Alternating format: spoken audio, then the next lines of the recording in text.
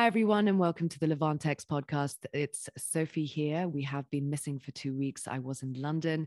We are working on a documentary, and I did get a little bit ill. So we're back now, and we are talking to a wonderful lady called Lina Khalife. She is the founder of She Fighter and also a public speaker and doing amazing things on the ground in Amman, Jordan.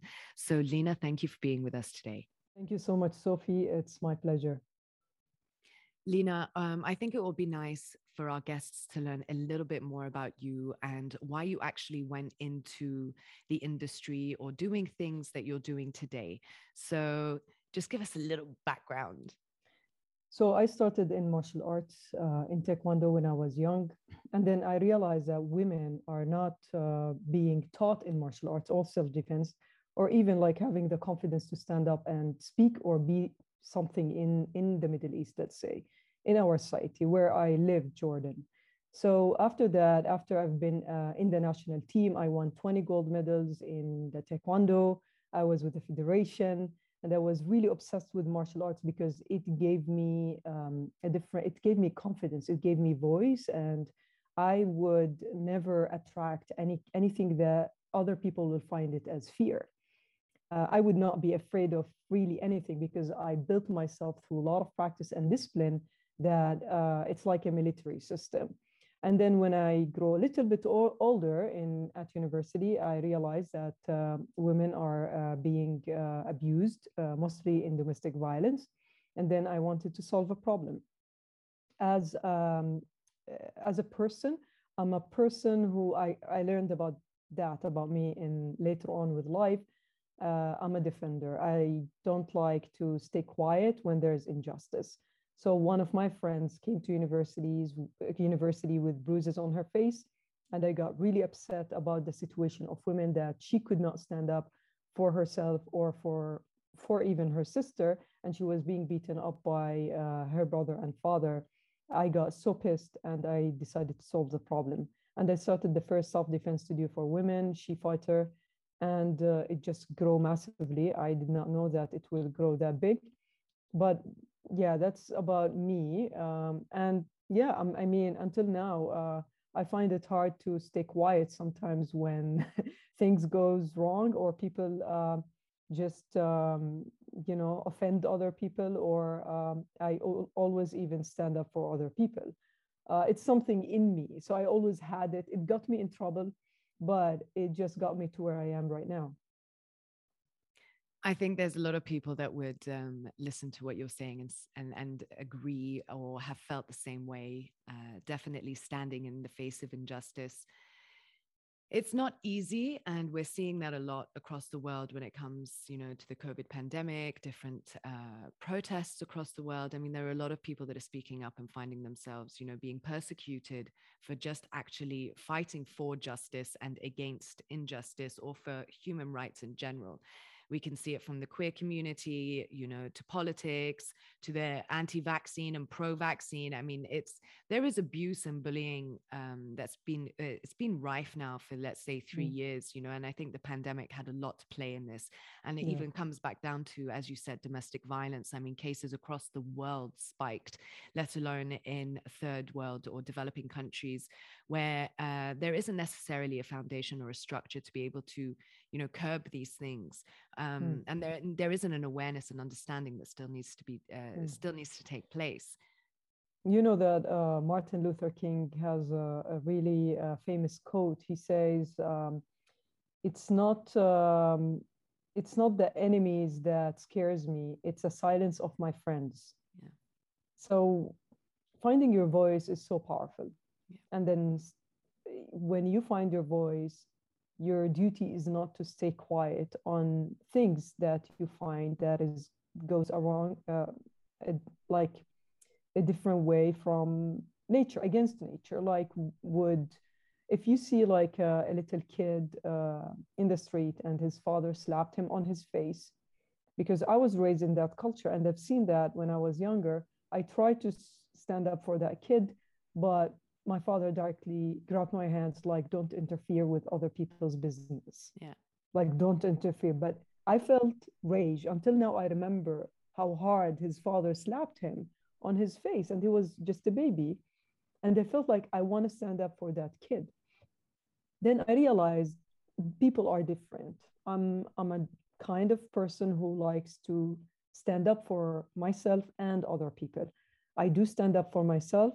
That's number one. Like, I don't go just stand up for others. I stand up for myself and I stand up for other people. I would never accept injustice whatsoever. And sometimes in our community in the Middle East, you cannot always speak, especially if you're going against any kind of system or religious beliefs. It means that they want you to stay quiet. So I think when someone discover their power, it's so hard to try to bury it again or hide it, because it's in you or you will explode. It has to go out. So that's how I felt all my life. Like, I always felt like, I everything that I was taught or the journey that I went on, I have to share it with others. And if something is not right, maybe we need to talk about it. But a lot of people, communication is not their biggest, let's say, skill. They have other skills. Like, some people are good listeners, some people are, but I am a communicator. Whether I teach martial arts, or I do train public speaking, or I interview people, or I I'm just a communicator. That's one of my powerful skills that I have, and I cannot hide it, or else probably you will have a disease there in your, in the most powerful area in your body. So we need to really take care of, get to know ourselves, and then make sure to serve the community. I think they're wonderful words, Lina, and they're things that, even though we might feel like we're repeating ourselves or we've said it so many times, there's always someone else listening that hadn't heard it before and needs to hear something like that. And I mean, I have personal experience with Jordan and Amman when I was filming a documentary for university, and I was interviewing an MP, and I was sexually harassed by the MP. And my first reaction, I grew up between two boys that are both martial arts. They did karate. And my first reaction was to slap and push. It wasn't to take it or leave. And I was actually quite proud of myself when I did that, because that person stood back and said, "What, you don't want this?" And I said, "No, I don't. And it's not what I was asking for. If I gave you or shown you some kindness, it's because you're giving me information that I require. And I was doing this on a professional basis, and now you've crossed that line." And actually, I feel like that person then genuinely felt bad.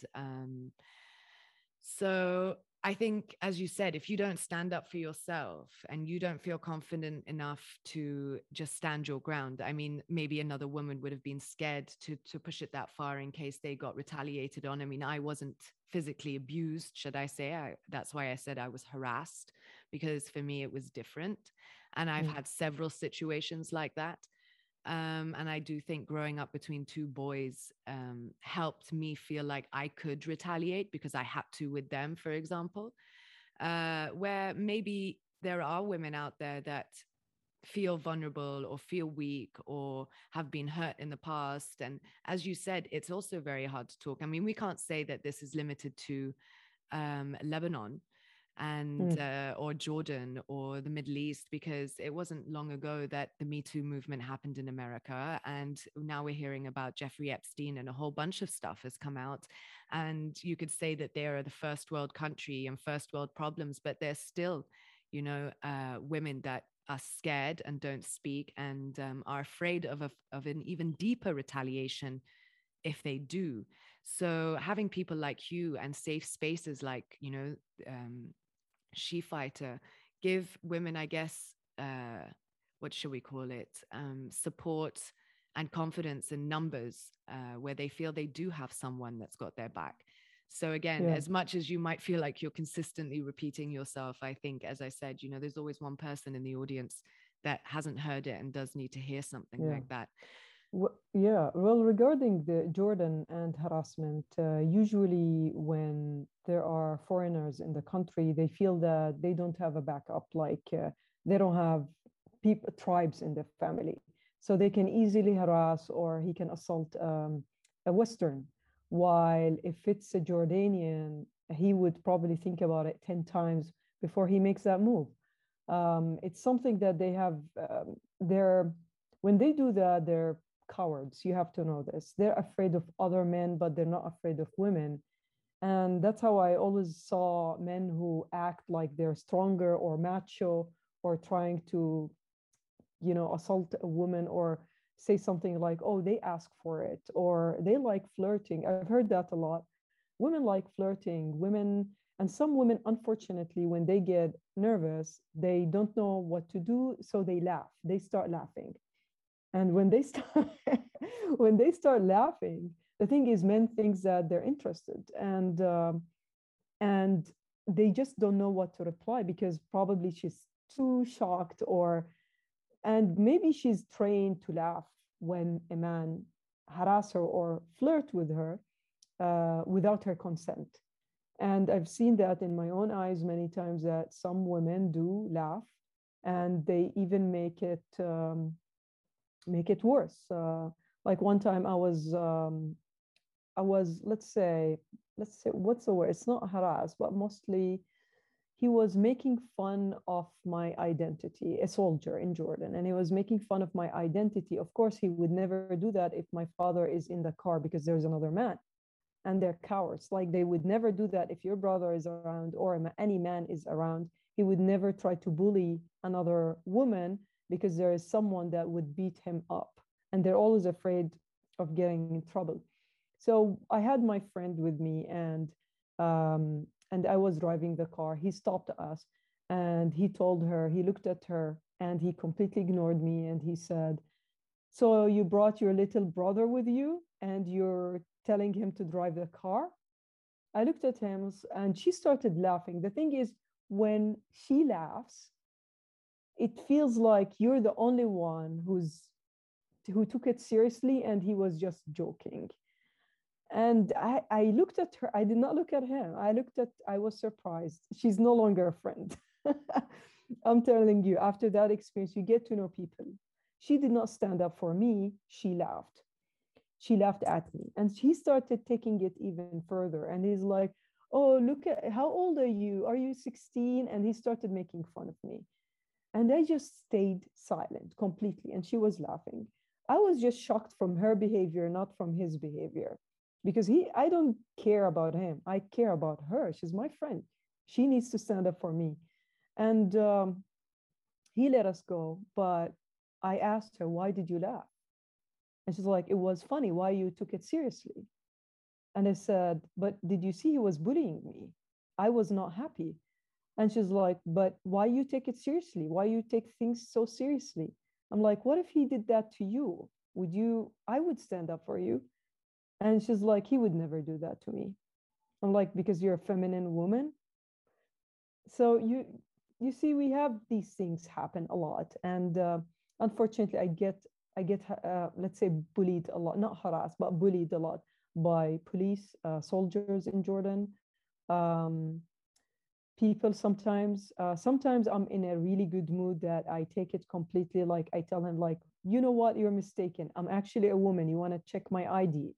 And sometimes I have enough, I traveled all around the world. They always tell me how, that I have a feminine face. I look like celebrities. I look so cute. When I come to Jordan, they call me Muhammad or or Omar, or I'm like, these people have completely, they have no eyes to see. I'm like, I'm not even the size of a man. So yeah, I mean, I got used to it, but then I started to, let's say, selectively, if I want to answer or not, it's up to me because they're talking to a man. I'm not a man. Why would I answer? They're talking to someone else. So I decided to go against them in a different way. I'm not the person that could ever stand and give advice on a subject like this because, being, shall we say, a feminine woman, I have a very alpha presence as well. So I think that's always confused men to begin with. They're not really sure how to deal with me. They're not too sure what type of reaction I'm going to have. But my sister, for example, she's faced a lot of different things, and just watching it is heartbreaking. And I have been in the situation where I've seen people laugh, and I've always been called the serious one. I went into journalism and storytelling because I feel like it's time to stand up for things that people don't necessarily stand up for, and people used to see things that I do or say as invalid or not substantial, that there were so many bigger things going on. Why was I focusing on such little things? But at the same time, these little things are what make our foundation, lay the foundation to actually be able to tackle the larger subjects, whether they be political, mafia related, all of these different things that we're facing in the Middle East, how we're run, our place in society itself. I mean, it's very hard to say that there are a lot of Middle Eastern countries, that are doing well for themselves, if you want to do it on a comparison to a global scale. And that is due to the fact that there are cracks in the foundation, and civil rights, or just in racism, even the racism, what you just said to me, how people laugh like that, that we tend to laugh it off in this culture. It's an easier way than having to sort of deal with it and confront it, because the bigger repercussion or the consequence is unknown, because people don't do it a lot. So you're not sure what's going to happen. You're not sure if someone's going to come and beat you up, someone's going to come and shoot you, there's going to be some tribal warfare, or you might just get arrested at a checkpoint and chucked in jail and not allowed to communicate, and disappear for a couple of weeks. So there is this really large fear, which does, prevent people from maybe sticking up for the other, and or trying to make a stand and reacting, where it was just easier to say, ha, you're so funny, okay, let's move on now. But again, I'm with you in the fact that that's never going to change anything if we continue to act like that. And there are ways around doing things that don't have to necessarily be violent or rude. And it could have been a small, simple answer of, oh, I didn't realize that she was a boy. I thought you were a girl, and just made fun of the situation at him. So he ended up having to look at what he said and be like, oh, I've done something. I haven't caused an argument, but I know that there's discomfort there, and open a room for maybe discussion.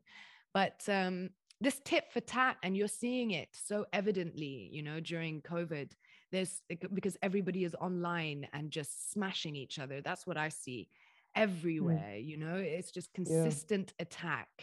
And they feel like you feel like people started to have power to tell people what is good for them. Like, for example, people who are pro-vaccine are pushing people who are not vaccinated, and people who are not vaccinated, they're pushing. Actually, I think that people who are not vaccinated, not pushing really about the whole thing, but people who are pro-vaccine are going massively. I heard it in the media, the media effect, as you said, power of journalism, storytelling, words affect people, and fear. Controlling people by fear is the best way to control people. One of the ways to control people, to spread fear and hate between them. And the media in Jordan, I heard that when the vaccine started to come out, which was the first thing Chinese, like now nobody really cares about it, but and the media said it was on Friday morning, and everybody watched that show. It's a morning show and everybody watched it. And the presenter said, if you have someone in your family that is not vaccinated, you force them. She said it. And she's like, you force them, like by force, to go get vaccinated, whether they like it or not. You push them, you force them, you do whatever, you get them to the centers, and they need to get vaccinated. At that time, I wasn't vaccinated. And my father follows media a lot, and he kept pushing me. He's like, did you hear them? You need to go, or else, I'm not your father. And I'm like, do you really listen to these guys? Do you even know who they are? Why do you trust their opinion? And it's up to me. I'm not a kid, I'm an adult. I can decide on my own. I know when it's the best to take that vaccine, but when it's out at the beginning, I'm not going to take it. I'm going to see what's going to happen. So the media is so powerful. And you said you went into journalism and storytelling. That's why we need to watch the way the any story is written or spoken out there, because you can write a story in a way, but you can say it in a different way. Either you say, I can say like I can write the same story, say it in completely two different ways, and it's just so powerful when you realize words, media has a complete control over our lives, which made me as well realize how important for me to pursue media, like acting. I love to do. I did acting before, and I love to do it more. But because I realized how I can impact people through art and media and acting, acting a certain character or story that I always wanted to share. So yeah, you realize later on in life the power of media, of course.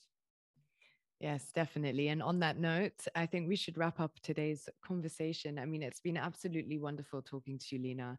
And everybody, I mean, as a journalist or as a storyteller, I'd always say, when you read something, go and do some research and just research that subject. Don't just take everything at face value. Don't just stick to one news source or one information source. Consistently do background checks, do research, see who even wrote the article, look into what they do and what they talk about, and start to make your own, valid and educated opinion.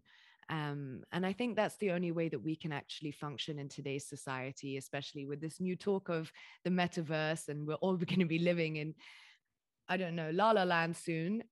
Rather than getting there so quickly, just being independent, thinking for yourself, that will inevitably give you confidence. And that goes back to what you said, Lina.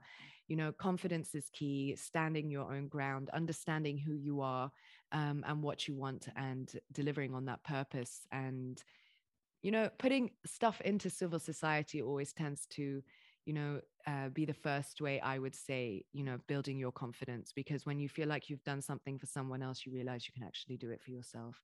So, Lina, I usually give my guest a couple of minutes at the end to leave a piece with my audience. But before that, I just want to remind everybody that Levant X is a crowdfunded organization, and you can head to the website levantx.com and click the donate button to become a member, and there you will see and be able to listen to exclusive material or just make a one-time donation. So Lina, the floor is yours.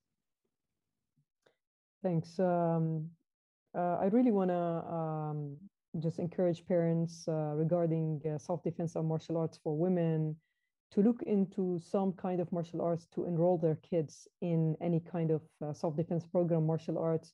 They need to also research about it. They can check Chi Fighter for any online classes, but I would encourage them to enroll their kids, because it actually builds their confidence. Not in it, it's in a different way. Once you build a body, you build completely your spiritual strength and your mind strength. So it's connected, mind, body, and spirit. When they grow up, they're gonna thank them, because they have at least some techniques if somebody try to assault them or harass them. But yeah, I do encourage parents to look into any martial arts program for their kids. And on that note, goodbye, everybody, and good night, Lina.